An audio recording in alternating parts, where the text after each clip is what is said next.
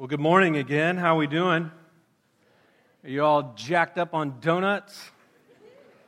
Man, there's still a bunch out there, too. Somebody's going to get a good lunch after this service is over with. Oh, man.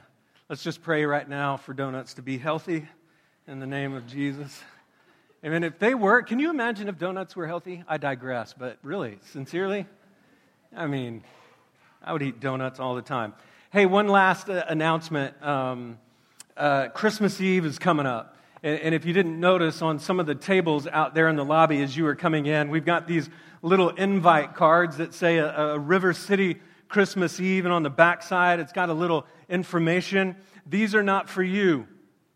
They're for you to the extent that you should pick up 1 or 2 or 10 and hand them to your friends and your neighbors and your coworkers and invite them to one of our 2 Christmas Eve services, which will be on December 24th, of course, on Christmas Eve. One service at 4 o'clock and another one at 6 o'clock.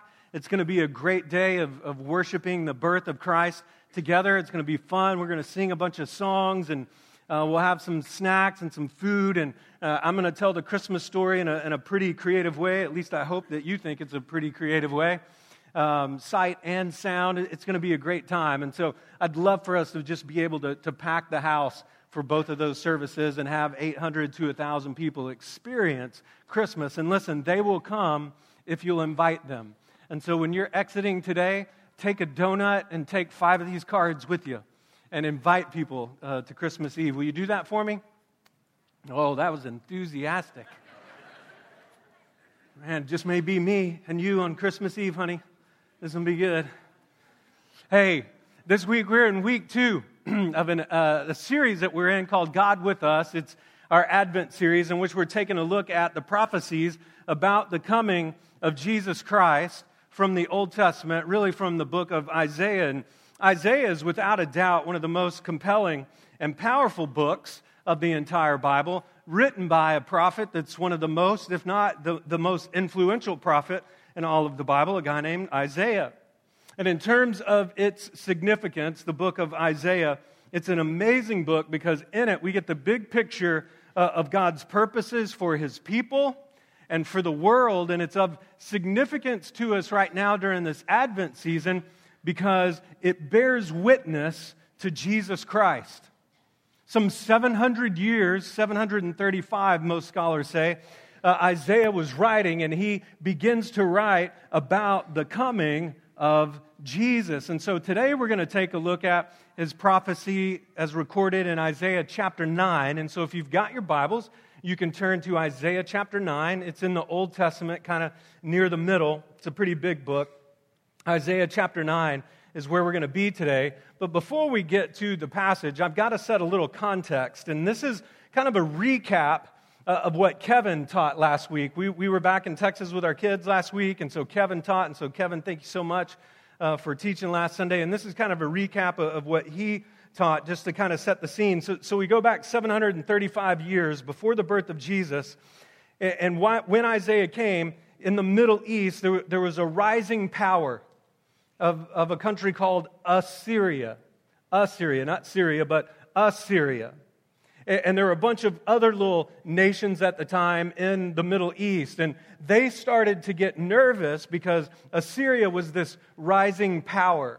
And they were afraid that Assyria might attack them. And so they started to build an alliance among themselves, these other countries, just in case should Assyria decide to attack them.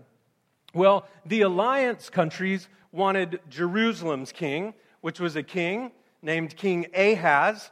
They wanted him to join the alliance. But Ahaz didn't want to do it because he didn't really like these other kings. And so they threatened, these other little countries, they threatened to invade Jerusalem and kill King Ahaz and replace him with the king that would join the alliance. And so, of course, this makes King Ahaz a little nervous, throws him into a panic. While this is happening, the king of Assyria approaches King Ahaz and says, I tell you what, if you'll partner up with me, if you'll join with me, then I'll protect you from these other countries. And so King Ahaz is kind of caught right in the middle. He's he's stuck. He doesn't really know what to do. And it's in this moment where God sends Isaiah to King Ahaz to deliver a message. And the message is this.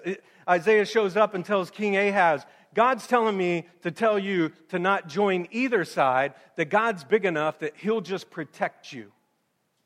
So don't make an alliance with the other countries. Don't make an alliance with Syria. God's big enough and bold enough to protect you. Well, King Ahaz was not a God-fearing man, and so he doesn't like this bit of information. It makes him too nervous. He doesn't trust God. He's not really believing in God during this time of his life. And Isaiah can kind of sense this on King Ahaz. And so Isaiah says to him, hey, don't worry, I will give you a sign. And King Ahaz, now you would think if somebody came to you and said, I will give you a sign from God, that would be a relief to you. But King Ahaz, it's not a relief to him. In fact, he knows Scripture well enough to know, like, if I get a sign like that from God, then I'm going to have to do what God says, and I don't really want to do what God says. And so he just sort of tells Isaiah, thanks, but no thanks. I prefer not to have a sign. And then Isaiah says, well, guess what? God sent me here to give you a sign, and so I'm under his direct orders. I'm going to give it to you anyway. And here's what he says in Isaiah chapter 7. This is what we looked at last week. In Isaiah chapter 7, he says, the sign's going to be this. That there's going to be a virgin, and she'll conceive, and she'll bear a son, and his name's going to be called Emmanuel, which the translation of that means God with us. And so Isaiah gives him the sign anyway. And it's against this backdrop right here during King Ahaz's rule that Isaiah receives this wonderful, incredible promise of this child, Emmanuel, that's going to be born. And then 2 chapters later, in chapter 9, he begins to describe this Emmanuel in some pretty amazing terms. And so we're going to take a look at Isaiah chapter 9, just 2 verses, 6 and 7. And so you can follow along with me, read on your Bibles or read on the screen. Here's verse 6. A couple of chapters later, Isaiah says, hey, in chapter 7, this Emmanuel, he's going to come, but let me describe him for you. For to us a child is born, to us a son is given, and the government shall be upon his shoulder, and his name shall be called Wonderful Counselor, Mighty God, Everlasting Father, Prince of Peace.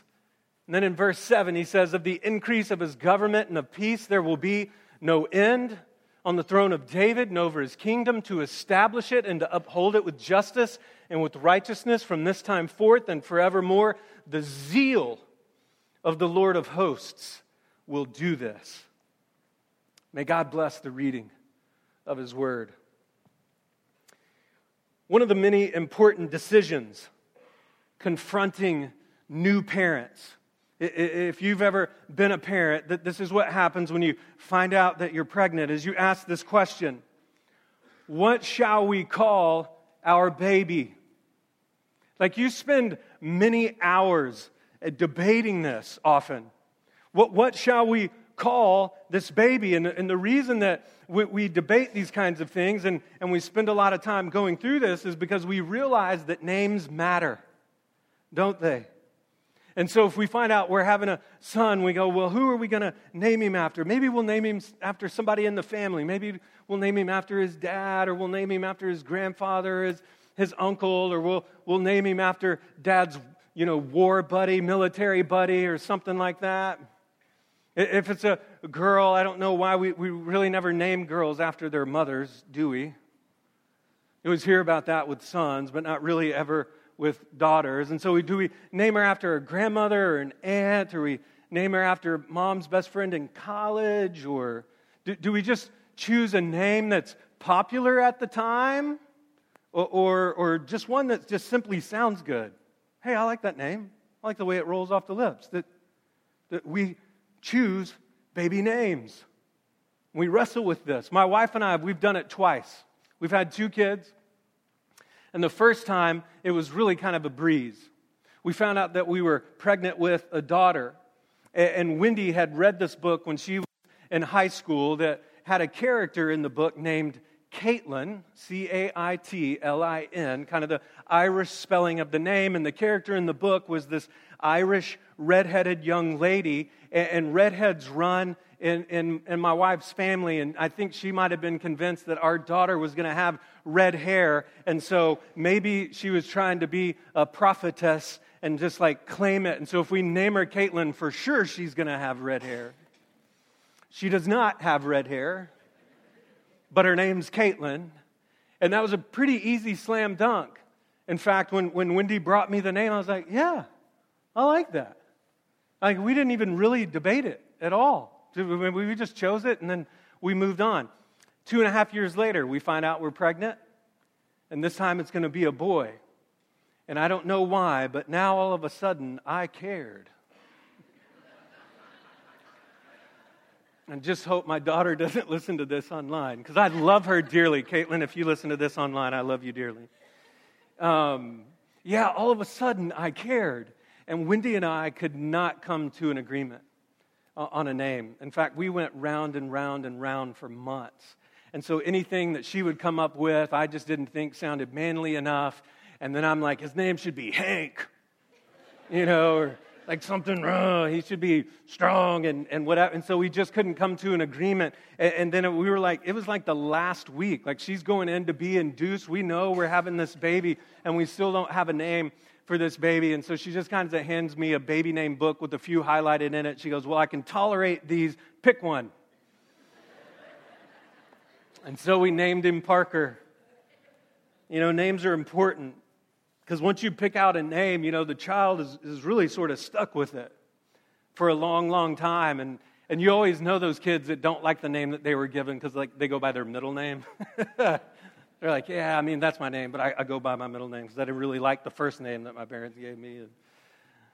They have to live with whatever parents decide. And ever so often, you'll run across somebody that has like multiple names.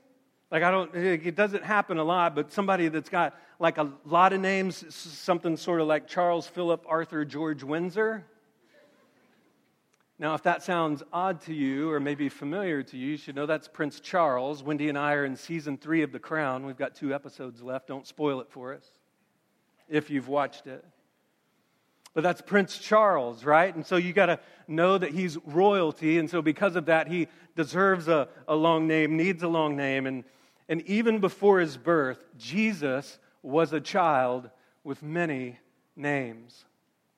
And Isaiah tells us about some of the wonderful names that we can expect with Emmanuel, God with us, Jesus, the babe lying in a manger. And so I want to look at each one of these 4 names because I believe these names unlock a certain aspect of his character, and they teach us who he is and how he can help us today. And so there in Isaiah chapter 9 and verse 6, he gives 4 names, and the first of those is this. It's Wonderful Counselor.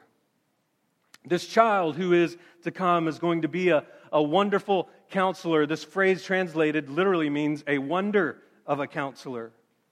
The word here, wonderful, we know what this is. It's amazing, it's incredible, it's astonishing, it's awesome. And counselor means a guide to help us with our problems. That's what it means in the original language. And I think it's interesting that these 2 words are put together, wonderful counselor.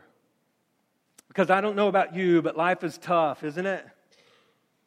There's distractions, there's disasters, there's all kinds of details. And it's like God knew that you and I would need a wonderful counselor. In fact, I don't know if you've ever been to see a counselor. And let me just say this. I hope we're living in a day and age, especially within the church, where it's okay to go and see a counselor. Growing up in church, oftentimes I sort of felt like, even especially as a pastor, that it wouldn't be okay to go and see a counselor, that I have everything I need in Jesus. And while that's true, I've also found it to be extremely helpful to seek out counseling. And so if you're here today and you need a counselor, please let us know. We'd be happy to help you find one in the community. There's nothing to be ashamed of in that regard. But I do want to tell you about Jesus being a counselor, because if you've never been to a counselor, one of the things that you're looking for in a counselor, you're looking for some very specific attributes that make someone a good counselor. And so when you're in need, you're looking for someone who is available, All right, if you're going to see a counselor and they're like, yeah, I can't get you in for like 3 more months, it's like, well, what good is that? Or I can only see you ever so often, and so we need someone who's available. We need someone who's going to give us their undivided attention when we're with them because they care. Someone who's able to provide a level of comfort while at the same time remaining confidential. Someone who can tell us the truth about ourselves and yet at the same time give us some strategies and things that will help us change. And here's the wonder of Jesus as counselor is that he knows us better than we know ourselves. Jesus knows us better than we know ourselves.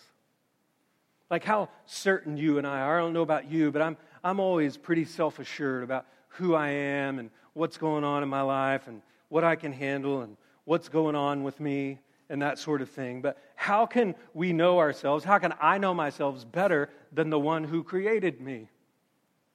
How can I know myself better than the one who knows everything? Like, again, I don't know about you, but have you ever wondered why you say and do the things you do? Or why you act sometimes the way you act or think the things that just me? Okay, that's good. I need a counselor. I'm going to go right after the service today. Have you ever felt the frustration in that process of where you're like, why did I do that? Why did I say that? What is going on there? Why did I react that way when someone said that to me? There must be something going on. And that frustration that you and I sense, I think is a very healthy thing because that's how we know we don't know ourselves fully. But Jesus, he knows us fully. Because Jesus knows the real problems that are happening in our lives. He knows the real things that are going on, and he has the real solutions for the real problems. And that's what makes him a wonderful counselor. The second name that he talks about here, Isaiah gives to Emmanuel, God with us, is Mighty God. Mighty God. This is sort of like a God the hero is what this would mean in the original translation. We understand mighty as strong and brave. And then he adds the word God because he wants us to understand that Emmanuel is going to be deity. That not only is he the Son of God, okay, but he's God the Son. Are you tracking with me? Those are two different things. He's the Son of God the Father, but he's also God the Son. He is deity. We see all kinds of mighty men in the Bible, especially when you look at the Old Testament. There was a guy named Joshua. Joshua was known to have what were called the mighty men of valor. That's a good title. I would like to be known as one of Joshua's mighty men of valor. Feels like some commercial, doesn't it? The mighty men of valor. There was a guy named Gideon. An angel shows up to Gideon one day and literally calls Gideon a mighty man of valor. We know that there was the mighty King David, who when he was just a child slew Goliath with a slingshot. And then King David himself, being this incredible warrior, had a group of men around him called the mighty men. They were called David's mighty men. They were sort of like black ops, special forces. Seriously, when you read some of the feats of David's mighty men, it's just kind of like they did these military exercises, right? They were always surrounding David and keeping him safe. See, it's easy to look at heroes in the Bible and see them as mighty, but how about this child that comes in a manger? How often do we think of Jesus as being mighty? We don't a lot, do we? In fact, Jesus himself, when he grew up into adulthood, one time referred to himself as someone who was meek and lowly. But I think one of the greatest injustices is that you and I have forgotten that he was a very mighty man. In fact, when you read the Gospels, there's all kinds of instances where Jesus drove out demons from people who were possessed, men and women who were possessed. And here's what Jesus didn't do in those situations. He didn't stop and go, excuse me, demon, would you politely exit from this person? Thank you. That's not what he did. You know what he did? He drove those demons out with his might and with his power. There was a story one time where the disciples were on a boat with Jesus, and there's a storm that's raging, and Jesus is just kind of sleeping down in the bottom of the boat, and the disciples are freaking out and they're panicking, and so they go and wake Jesus up, and they're like, help, help, I mean, it is crazy, we're going to die. You know what Jesus didn't do? He didn't walk up and just go, hey, storm, cut it out. Like meek and lowly. Do you know what he did? You know what the word that's used there in the Gospels? It says he rebuked the storm. He told that storm, stop it, because he's a mighty God. He turned tables over in the temple because he's mighty.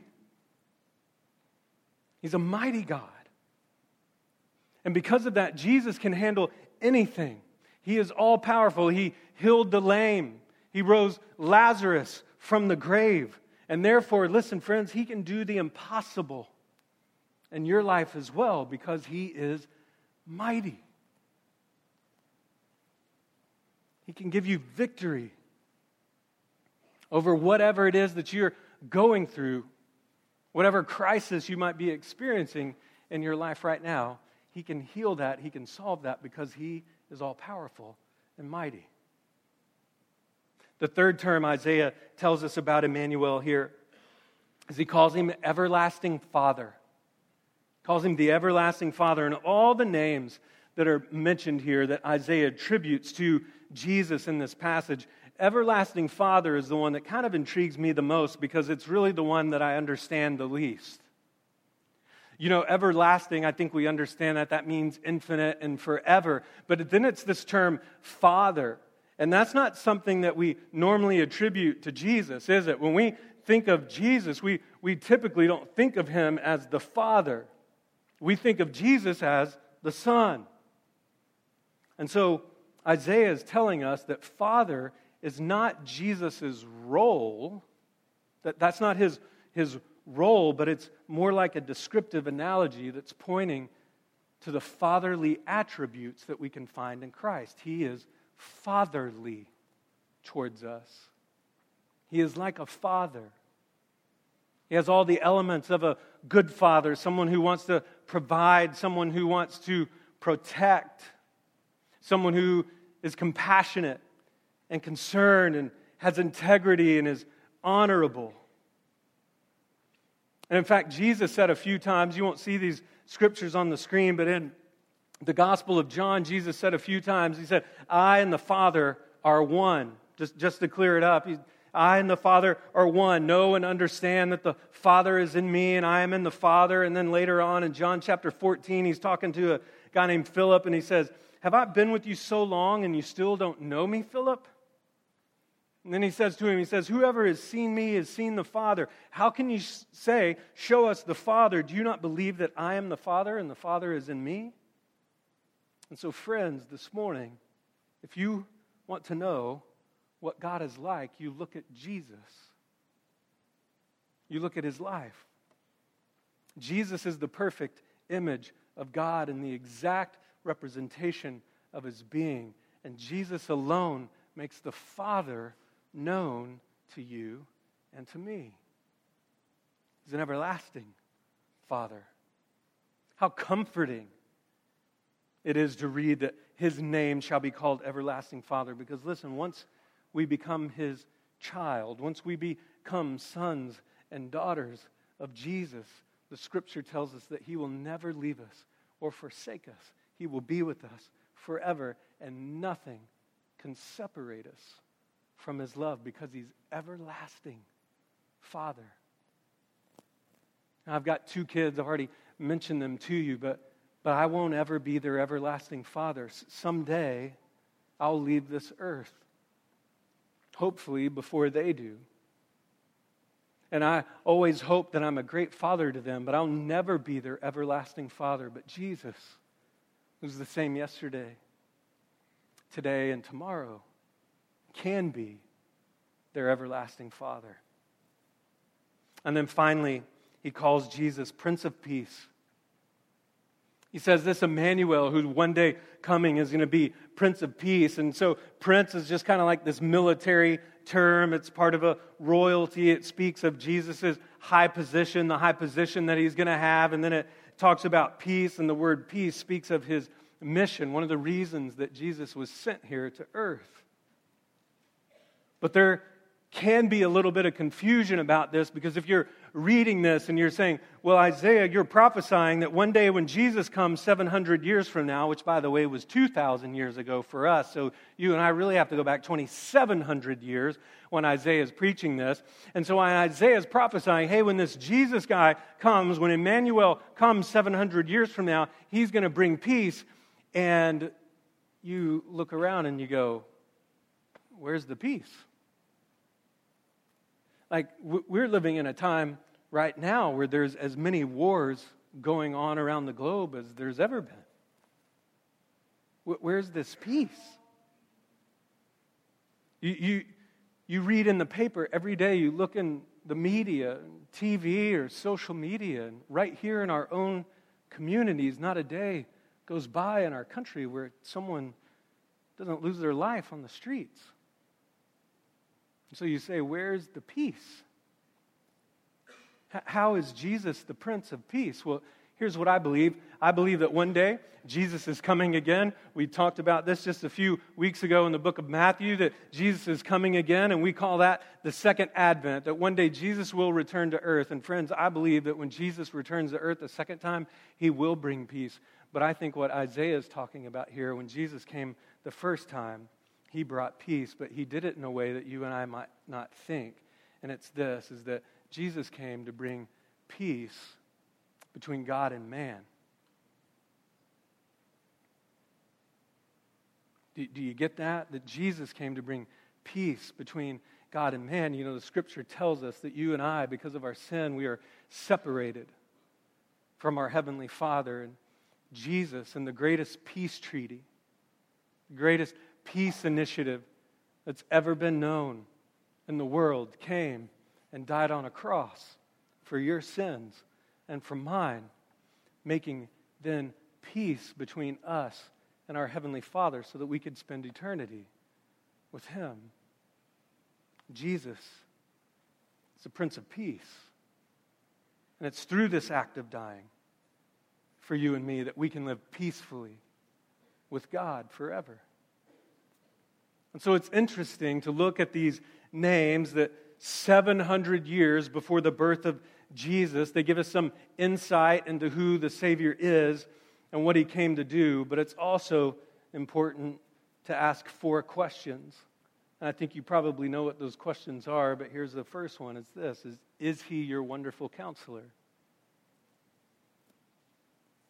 Is He your wonderful counselor? You see, sometimes when you and I go and have problems in our life, the very first thing that we do is we seek someone else out to just like get the burden off our chest, or we need to confide in someone else. And can I just tell you this morning that Jesus is waiting for your problems? And that it might be wise the next time that you need some wise counsel that you seek Him first before seeking someone else out. He's a wonderful counselor. And spend time, take 2 or 3 days and just pour over God's Word and pray to Him and see if that might not do the trick. And if it doesn't, then by all means seek out other counseling. But you'll never know Jesus as a wonderful counselor until you take Him up on it. The second thing is this, is He your mighty God? Is He just the meek and lowly Jesus? Always pictured with little children and sheep, and it's all really fun? Or do you believe that He has the power to do things in your life because He's mighty. That He will fight your battles on your behalf because He's the mighty God hero. Is He your mighty God? Is He your everlasting Father? You know, some of you grew up without a father. That was kind of part of my story.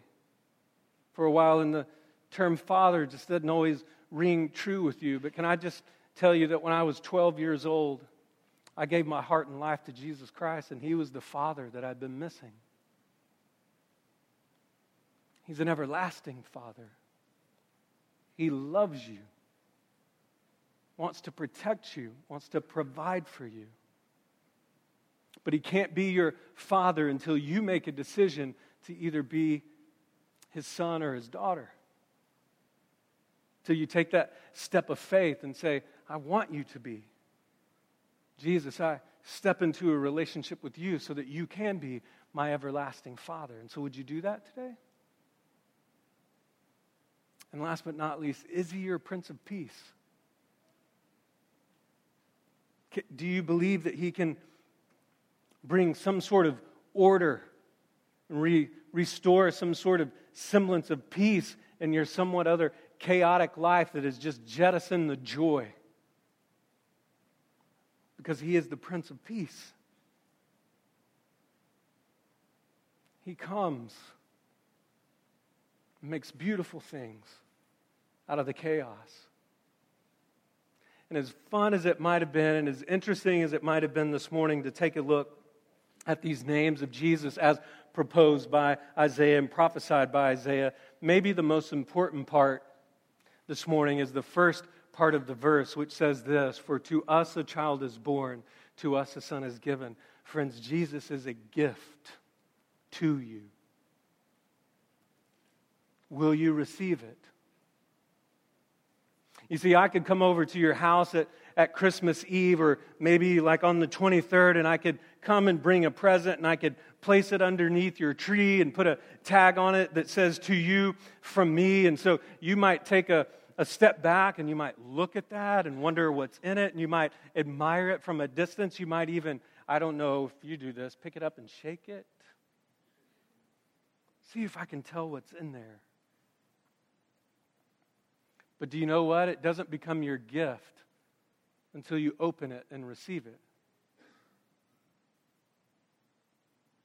So Jesus, Emmanuel, God with us, Prince of Peace, Wonderful Counselor, Everlasting Father, Mighty God, He's your gift. Will you receive it? Will you receive the most beautiful gift? Have you done it? If not, why wouldn't you do that today? Why not receive this free gift of Jesus? Would you bow your heads and close your eyes with me for just a moment? We're going to continue to worship. The band's going to come back out, and we'll spend some time in communion this morning. But if you're here today, and again, maybe you're just here this morning and you're kicking the tires of faith. Maybe you're just exploring the meaning of life, or you're just investigating the claims of Jesus. We want you to know that you're welcome here, that we're glad that you're here today. But I would tell you that Jesus is the greatest gift that you could ever receive. And so if you're here today, I would just implore you not to try Jesus. You don't try Jesus. You either take Him and receive Him or reject Him. And so I would just tell you this morning, would you receive that free gift? Would you step into a personal relationship with Jesus Christ and allow Him to become your Lord and Savior? He loves you so much, you get a choice in the matter.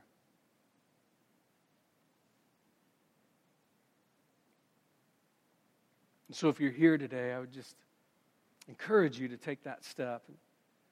You can take that connection card, you can check a box on there and let us know, or you can come grab me or Kevin or one of our other pastors, Larry, Doug, Amanda, after the service. Let us know you're ready to receive that free gift.